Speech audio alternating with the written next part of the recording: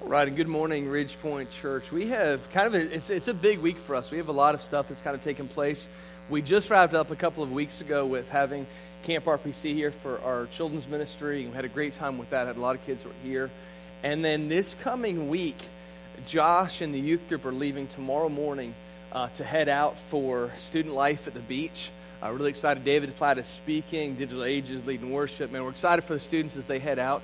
If you would remember this week, throughout the week, pray for them as they travel, as they get there. They have a good time. That God speaks, communicates with them clearly. So pray for our students this week as they head out for camp.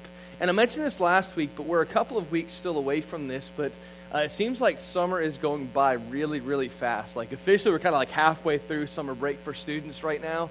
And so school is like already right around the corner. I walked in Walmart, and it was like school hadn't even like really finished yet. They're already putting out all the back-to-school items. Like it was like we have to get ready for the summer. It's going to be a really quick summer. So even though we're kind of in the middle of summer, we're starting to, as a church, talk about what happens at the beginning of this school year. If you've been a part of Ridgepoint Church for a while, you know that one of the main things we try to do is get as many people as possible connected to church, but then also connected to our family groups. And so we're a couple of months away from really launching out on the family group initiative, but we're starting to get some people who are interested in being a part of leading family groups, of hosting family groups. We're going to have a meeting. This year, we're really looking to capitalize on this. We have a lot of new families we want to see plugged in. So we want to be able to launch out some new family groups this coming semester. So if you want to be part of that, kind of launching out hosting family groups, we're going to have a meeting on Tuesday night, August 9th. By showing up, you're not saying I'm going to lead a family group host. You're saying, hey, I want to find out more information. We're going to talk about the curriculum we're doing to start off this fall called Wonder Life. We're going to share some of the goals we have for this year. So just an informational meeting. If you want to come find out more about family groups, what it means to host a family group, what that looks like, feel free to join us for that night. If not, that's fine. In a couple weeks, we're going to start talking about how you can actually join in on one of the family groups that's been established. So it's not for everybody to lead. That's cool. But if you want to find out more information, Tuesday night, August 9th, we have that taking place. Listen, last week we kind of got together as a church. It was 4th of July weekend. We celebrated that, kind of this rush of patriotism. We launched a new series here at church that we call Origins. And we began by talking about Noah. I was really excited about that message. And then today the schedule called for us to go and talk about Abraham. And the message has been developed. I was really, really excited about this information about how God never gives up on us. And then the events of this week took place.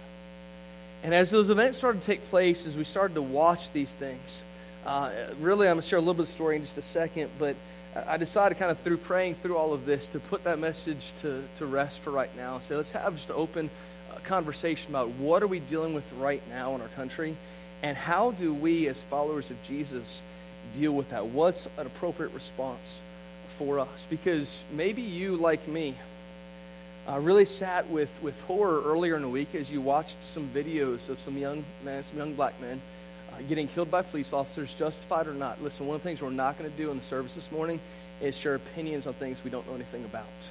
We want to talk about a biblical response to what are we supposed to do. So justified or not, if you watched the video, it was a hard video. Both of those were hard videos to watch. And then we watched in horror, for me, Thursday night. Maybe you woke up Friday morning. But I first saw kind of through social media that something was happening in Dallas, and I turned on the news and I started to watch these events. And by the time we woke up Friday morning, we found out 12 police officers had been shot and that 5 had already died. And I watched all of that with horror, and then there was an initial response. Then we started to see the response was taking place through media and through social media. And I think for a lot of us, a couple of things took place. Number one, our initial emotion was changed a little bit. As people started to take up sides, it became this polarizing topic for our country. And pretty soon, here's what I saw on both sides, was that people said, okay, I know what I'm supposed to say because this is what I've always kind of thought. And so let me come up with the regular lines of what I've always thought. And then let me find facts and information that seem to show that my side is correct. And let me get up on social media and regurgitate all of the presuppositions that I have in my thought process. And I saw that over and over. And if you were like me, here's what I found myself doing. I was getting frustrated with both sides of this. Like I was seeing this polarizing topic that was happening in our country, and I was getting frustrated with both sides of it.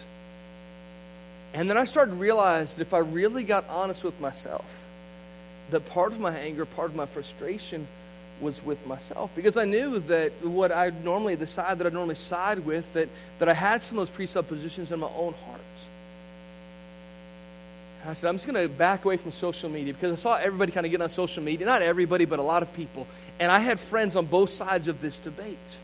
And there were a lot of them that were getting up, and they're on one side and they're on the other side. And each one of them was just kind of regurgitating all of this information. And I said, here's the thing. In the book of James, chapter 1, it says this about us: that we should be quick to listen, slow to speak, and slow to get angry. And yet what I found was that we are doing the opposite. We are doing a very poor job of listening to each other, but we were very quick to speak. And by and large, we were very quick to get angry. And so here's what I'm going to do, and I'm not going to say that what we're going to do this morning is going to be easy. I don't think it is, and I don't think it's supposed to be. But here's what I'm going to do to start. I'm going to direct you in two different prayers this morning, one at the beginning of the message and one at the end of the message. And the first one, here's what I'm going to ask us to do. I'm going to give us 30 seconds, a minute. And here's what I want, because I know as I started to deal with this, I knew that, man, in my heart, there were presuppositions that I had. And that if I wanted to respond as Jesus would respond, and as I want to follow him, if I want to respond as he was going to respond, then I had to clear my heart of all of those preconceived ideas of what I thought was accurate. And so just at the beginning of the message this morning, I want to do this. I want to give you a chance. We're going to pray in just a second. For the first 30 seconds, first minute of that prayer time, I just want you to talk to God and say, God, where is my heart at on this topic? And if there's anything that's there that's not put there by you, if there's any of my pride that gets in the way of any ideas that other people have planted in my heart, let me remove those things that I can hear clearly what you have for me. So go ahead and you pray a prayer similar to that. And after 30 seconds or a minute, I'm going to pray to close out this time of prayer. Let's pray.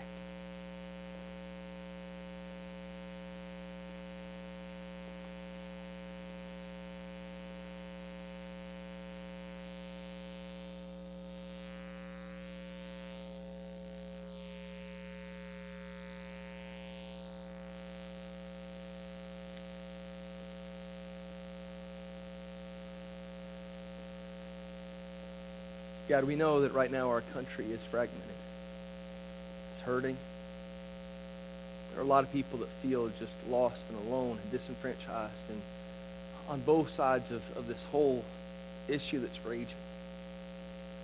God, I pray that in this moment now, that you would clear our hearts of anything that's not put there by your Spirit. That, God, we would want to come up with an appropriate biblical response to say, how are we supposed to respond to the hurt that's in our country right now? And then, God, give us both the passion and the ability to do so. We love you. We thank you for the grace that you show in our life. And we pray that now we're able to respond in a very graceful way. It's in Jesus' name we pray.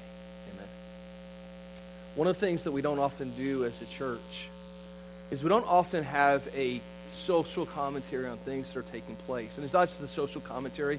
We're going to look back at a lot of scripture this morning and say, what is the biblical response? But one of the reasons why we don't comment a lot on political topics and different things like that is because a lot of times what we found is that when we respond, when anybody responds, but especially when we're trying to follow Jesus, but we respond in such a way that we react instead of responding, that our reaction can sometimes be guided by things that are not of the Spirit of God. And so we try to respond, not react. We try to listen and not speak. And we try to think and not assume. And so it's why we don't often have a commentary on political stuff that's happening, and we don't get into a lot of that stuff, because we believe as a church, our goal should be simply to point people to Jesus and that he's going to sort out all that other stuff. But as I sat back, especially on Friday morning, I had a chance. I was traveling over. Most of you know my mom's been kind of in poor health, and I was traveling over to St. Pete to visit my family. And I was listening to the news reports, and everyone's just getting like the latest updates from Dallas. And I found myself that's all I wanted to listen to is what was happening and what was taking place. And the whole way over, like God was just kind of piercing my heart, saying we have to do something about this. And really at that point on Friday morning, my plan was to come up at some point during the worship time of this morning's service, and man, let's just pray for our country and pray that God sorts all of this out. But then on Friday afternoon, as I got more information, I was driving back, and my wife's family had some other stuff that was happening, that was taking place, that was kind of emotional for them. And right in the midst of that, I text my wife as I get ready to leave, and she's kind of giving me an update on where things were at with that. And I said, man, between that and what's going on in our country, and she responded and said, I know, I just want to go home and just cry for what's taking place. I said, man, maybe just a 3-minute interlude in the service isn't enough for this topic. And so I said, let's really start to address this. And here's our plan this morning, is to come up with, here's 3 things we got to kind of deal with, 3 things that are out there, fact, biblically based things we have to deal with. And then I want to give us at the very end 3 action steps that you can take, that you and I can take this week to say, how can we begin to be part of the healing process in our lives? So 3 things. If you have your Bibles, I figured if we're going to turn to listen to the words of anybody in the midst of a really devastating time in our country, we need to turn back to the words of Jesus. So if you have your Bibles, open up to the book of Matthew chapter 5. We're going to look back at probably the most famous sermon ever preached. And as we look at the sermon, as a church, we looked at the sermon last year, the Sermon on the Mount. But we're going to look at that a little bit more this morning. And 3 things I really want to dive down deep into to say, if we're going to look for this with an open heart, asking Jesus, what do you have for us? That we have to have an answer to the current racial climate that we have in our country. So number 1, we have to realize that each one of us has a position, and that our position might not be 100% accurate. I want you to go back, because we've had a lot of emotion throughout this week. But in particular, if you got a chance to see the first 2 videos of Alton Sterling and Philando Castile, before everyone else threw up all their ideas, and when you just saw those videos, what was your initial response? And then ask a second question. How did that response change once we started to see the furor that started to hit our country? Because I found myself, my response was changing based upon the reaction of our country. So which one of those feelings, or was either one of them really, really accurate? And I want to be fair in this. I don't want to come with opinions and deal with that type of thing, but I want to be fair and talk about, let's address both sides for a second. Because like I said, I had some good friends who came out on one side, and I had good friends who came out on the other side, and they were really passionate about it. And for those who came out and said, wait a minute, you have to look at all the facts, and it was justified, and and I'm fine. You can have an opinion on either side, and that's fine. We're all entitled to our opinion. It's when we get angry and we start yelling at the other side and not listening to the other side, that's where we start to experience the tension that we have. So it's fine that you have the opinion. But if you came out in the opinion of, man, it was justified, and when everything's found out, the police officer can be cleared, that's fine. But when we start to get mad and our response is to yell at the other side, here's my question. If either of the families, if Alton Sterling's family was here this morning worshiping with us, or Philando Castile's family was here worshiping with us this morning, if their moms and dads were sitting here, if Philando's daughter, 4-year-old daughter, was sitting here, would our response be, would it be to say something like, well, that was tough, but he got what was his? Or would our response be a compassionate response? I have a feeling for most of us, if their family was here right now, our response would be a very, very compassionate response, because they've lost someone they care about. In the book of Matthew chapter 5, Jesus is speaking. And he said, blessed are those who mourn, for they shall be comforted. Man, if the family was here with us, I believe fully as a church we would mourn with them. We would not sit here in judgment and talk about what they did or what they didn't do or what they could have done in that situation. We would simply put our arms around them, give them a giant hug, and say, I can't imagine how you're feeling at the loss of your son, at the loss of your boyfriend, at the loss of your father. I can't imagine as a young daughter how that would feel. It would change our response entirely. And yet for a lot of people, we feel like because we're 500 miles away, that our response over social media can be different. And we don't reflect the attitude and the actions of Jesus that says, blessed are those who mourn, for they shall be comforted. Similarly, over in the book of Romans, it says that our response as believers should be to weep with those who weep. So for those who are on one side who said, our response is justified, maybe all of that stuff is true. But we're so busy winning an argument that we fail to see that we're not giving a compassionate response. I had other people on the other side of the argument, the other side of this battle that's raging. And their response was to get really angry. And they feel justifyingly so. They felt like, man, I'm justified in anger that I have. Whether that's true, that's for God to sort out.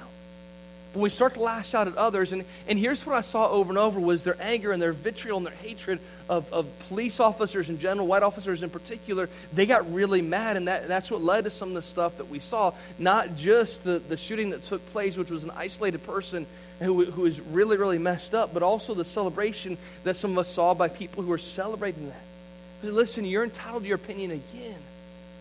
But when we find the other person to be the enemy, and the Bible says we wrestle not against flesh and blood, but against these principalities and powers, that we're not supposed to fight each other. We're not supposed to be against each other. But our response was just that on both sides of this topic.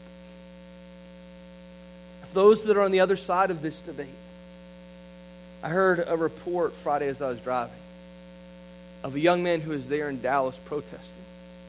And he said, man, just moments earlier, moments before the shooting took place, I was an aggressive agitator going against these police officers. Like I was the one who was aggressive in agitating these police officers.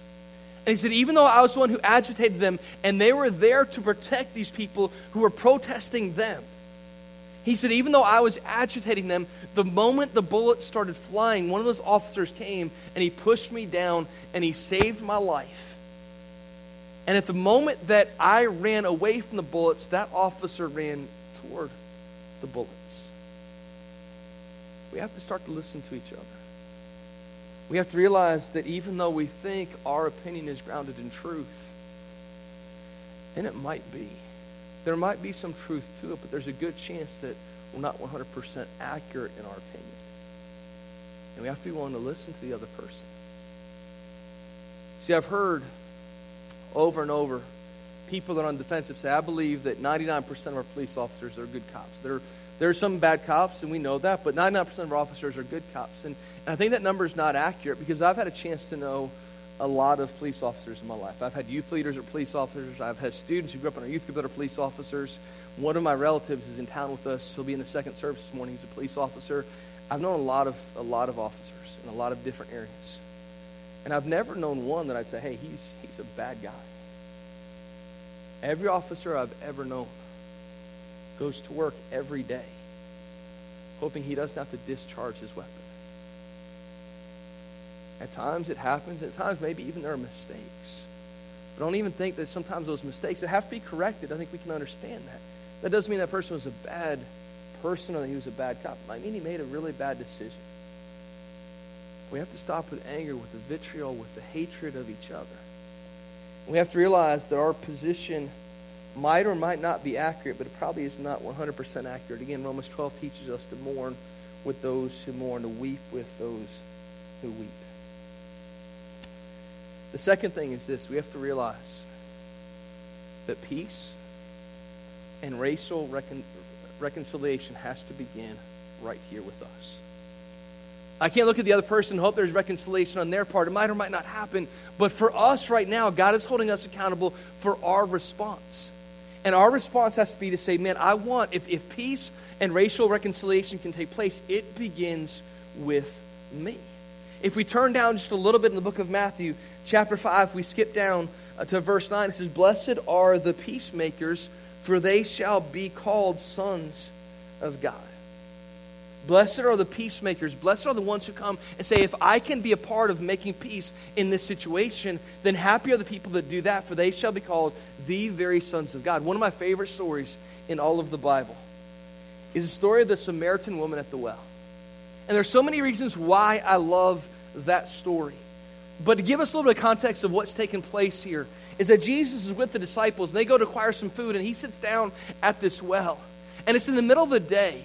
And it's a moment of the day where nobody else wants to come and draw water from the well. How many of y'all know in Florida this week it's been really, really hot?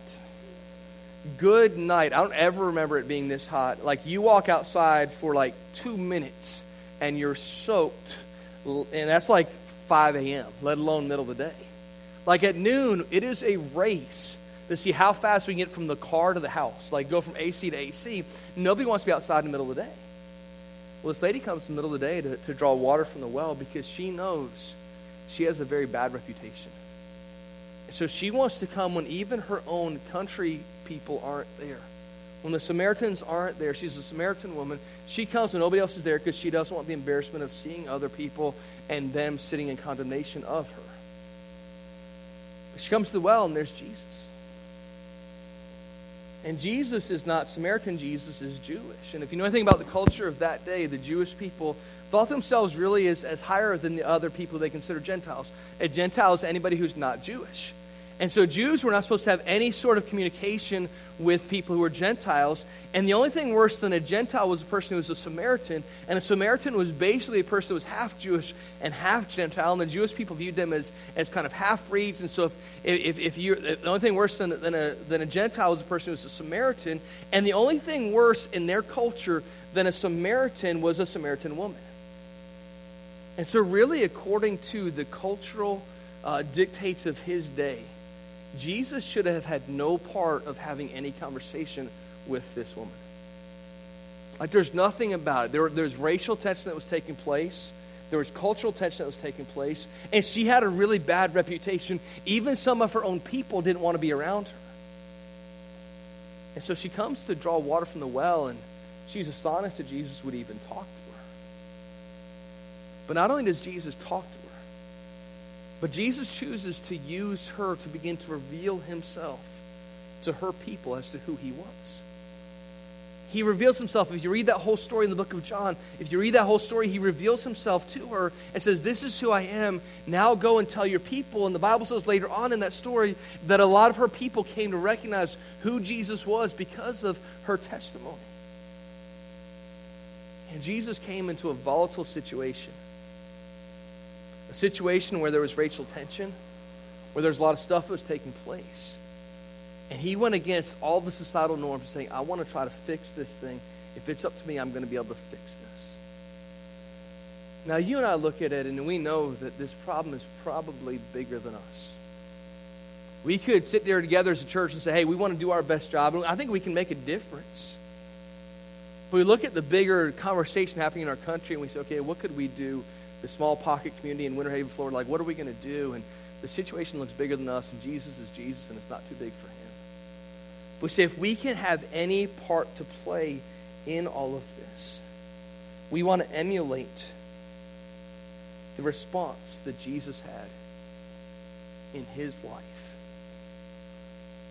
One of the things that, as I was driving home on Friday, one of the things I was really wrestling with is just seeing our children grow up in this situation. And for me, I have 4 kids, and 3 of them are a little bit older, and Zach is 2. And I think about, like how hard is it going to be for him to grow up in this culture where there's this racial tension that's taking place. And for those who aren't aware, my son is adopted, and he's actually biracial. He's part white and part black. And so what's that going to mean for him growing up?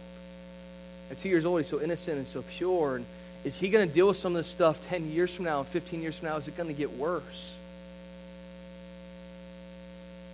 I was wrestling with that, and my heart was breaking. Like, I was in tears thinking, what is it going to be like if this isn't fixed in our country now? How bad is it going to be? And I found myself yearning for, I said, man, I wish my kids could have grown up when I grew up. I wish my kids could have grown up 30 years ago. Like, back then, we played out on the street, and we had a family and friends in our neighborhood, and the kids all played together. And because of all the stuff that happens today, I don't see that happening a whole lot. And so my first response was to say, God, I wish my kids could have grown up when it seemed like life was so much easier than it is right now today. But then God started to break my heart about something. I said, and it was like God clearly communicated this to me. He said, well, JJ, it was easy for you. But was it easy for everybody 30 years ago? I thought back when I was 13, 14 years old, so 25 years ago. I had a friend of mine, his name was Robert Lee Davis. Played baseball together for a couple of years. He was a really good baseball player. And we become really good friends in the baseball field, and he's a young black guy, 13 years old, and one night his family had an awesome family, and they invited me to come over to their house and stay the night. He and myself and one of my friends came to stay the night at his house. And so we went down to the south side of St. Pete to hang out and play basketball with some of his friends. And we went out on a Friday afternoon.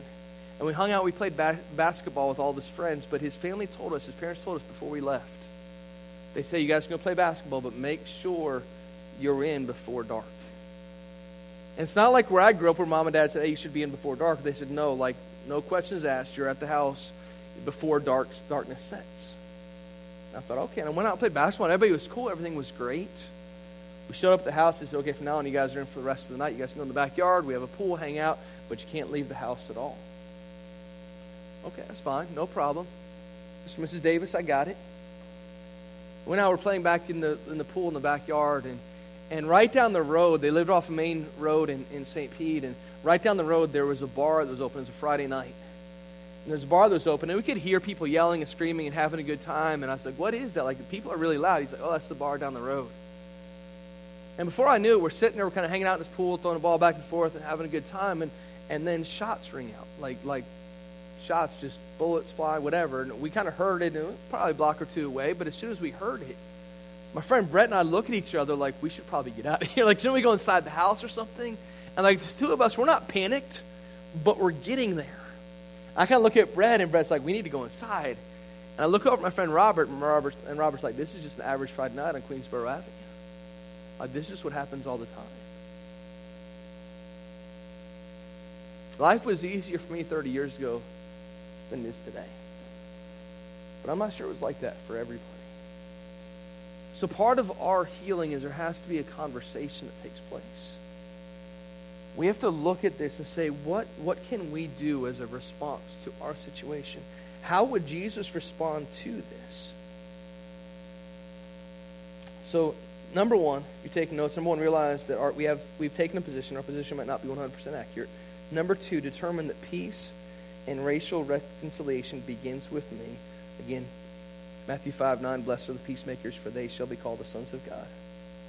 And number three, firmly hold to the idea that every life is sacred. Murder, hatred, and anger are never okay.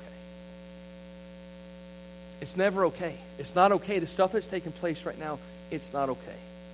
We've been reading from the Sermon on the Mount, Matthew chapter 5. I tend to use the ESV, the English Standard Version, but I want to read real quickly. A little bit later on in Matthew 5, beginning in verse 21, I want to read this passage out of the Message. And listen to what it says. You're familiar with the command to the ancients. Do not murder. I'm telling you that anyone who is so much as angry with a brother or sister is guilty of murder. Carelessly call a brother idiot, and you just might find yourself hauled into court. Thoughtlessly yell stupid at a sister, and you are on the brink of hellfire.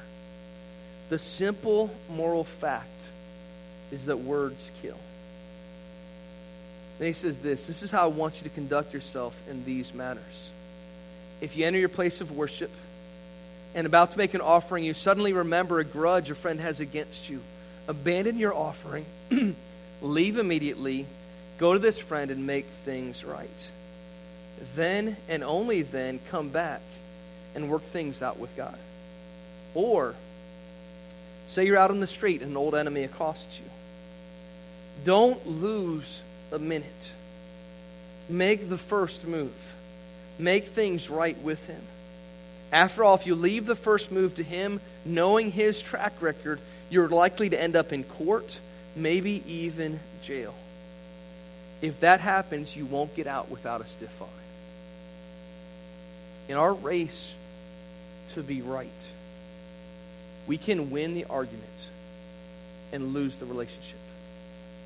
And I think that's what we've had as a country, is we've had a rush to everyone say, I want to make sure that I'm right, and I want to make sure that all of my information is put out there and that everybody knows that I'm right. Do you guys remember the kid in elementary school who was always right? And he always wanted to make sure that everybody knew that he was right. Yeah, nobody liked that kid. Like, he was cocky and he was arrogant, and he came across and said, I want to make sure that I'm right and that everybody in the class knows that I'm right. And even if they were right, nobody cared anymore because they didn't particularly care for the person. My fear is that we as a country have become a nation of kids just like that. Whether we're right or not, we want to make sure in our mind that we are right and that everybody knows that we are right. And if anybody disagrees with me, you're wrong and you're the enemy. And that is simply not okay. Listen, I'm all about trying our best to be right. Jesus gave us His word to follow that we can be as right as we can be.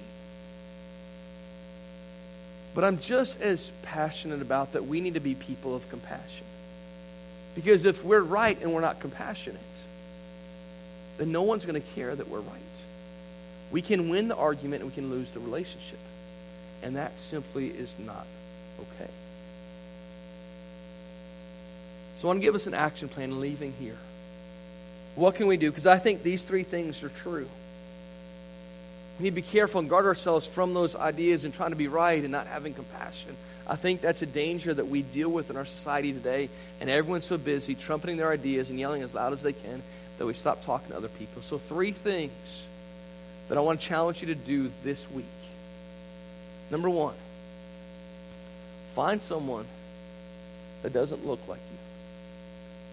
Maybe that doesn't talk like you or even think like you. And have an honest conversation with them. Spend more time listening to them than you do talking.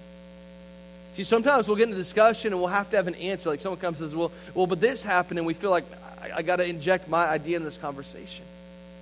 Slow down. Spend some time listening. Ask them, what was life like for you growing up?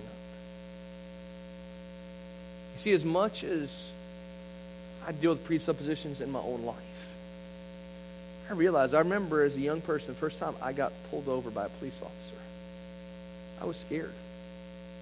I was scared that mom and dad were going to find out. I was scared I was going to get a ticket. But I never feared for my life.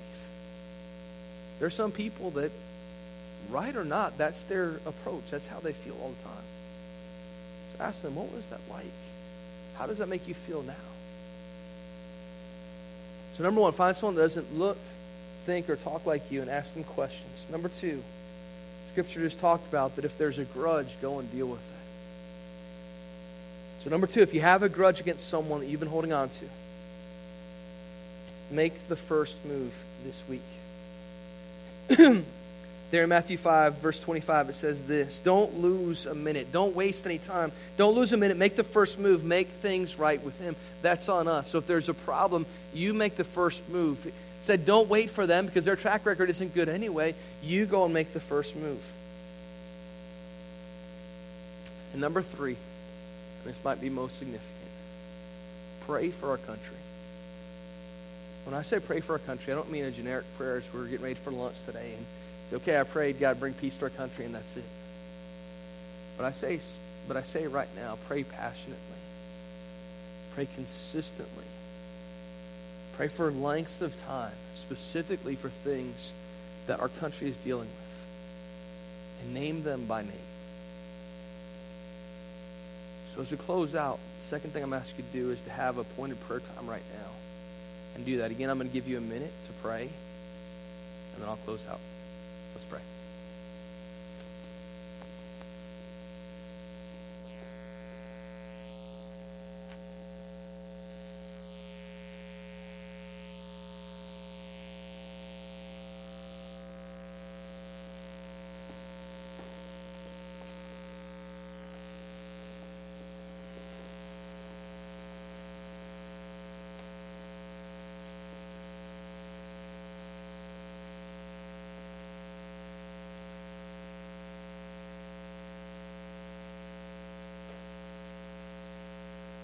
God, I've been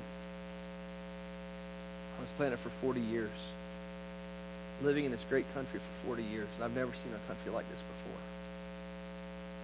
Maybe it's not that these things weren't there, maybe I just was hidden away from some of these tensions that we deal with. But God, right now, my heart breaks for our country. My heart grieves for people who are hurting, who feel lost and feel alone. God, I believe fully that the only real hope that our country has We can change attitudes, we can change behaviors. But the only change of heart happens through Jesus.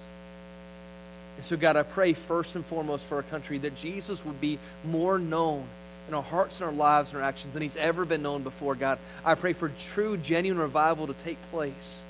And for God, for you to renew the hearts of people that have been cold and turned away from you. And God, I pray for those that are hurting right now. God, in particular, I pray for the family of Brent Thompson, the officer that was part of the DART team that served and gave his life so faithfully. I pray for the family of a young father, Patrick Zamarippa. God, I pray for his family. I pray for Michael Kroll. I pray for Lauren Aarons and his family, God. I pray for their families to be restored and to find hope in the midst of their grief. God, I pray for the family of Michael Smith. God, give them a sense of peace that passes all understanding. God, I pray for the family right now of Alton Sterling. As they grieve, God, I pray that they can grieve. Maybe a hope that he is now with you. I don't know his spiritual condition, but God, I pray that you give them some sort of hope. God, I pray for the family of Philando Castile as well. Pray for a daughter who witnessed the events and God, whose life will never be the same because of that. God, I pray that even through this calamity, God, that you can bring some sort of semblance of order to her life. God, your admonition in Scripture is for us to mourn with those who mourn, to grieve with those who grieve. And the high moments were to rejoice with those who rejoice. God, we long for days that can be possible. But right now, our hearts are broken because of these and even other officers who've been shot this weekend. For others who've been killed. Even in our own city, we've seen devastation this week. God, I pray that you bring comfort to the families that are hurting. And God, I pray that we as your people learn how we can respond in a way that's going to be more effective and ultimately in a way that's going to point people to Jesus, for he is our hope. It's in his name we pray. Amen.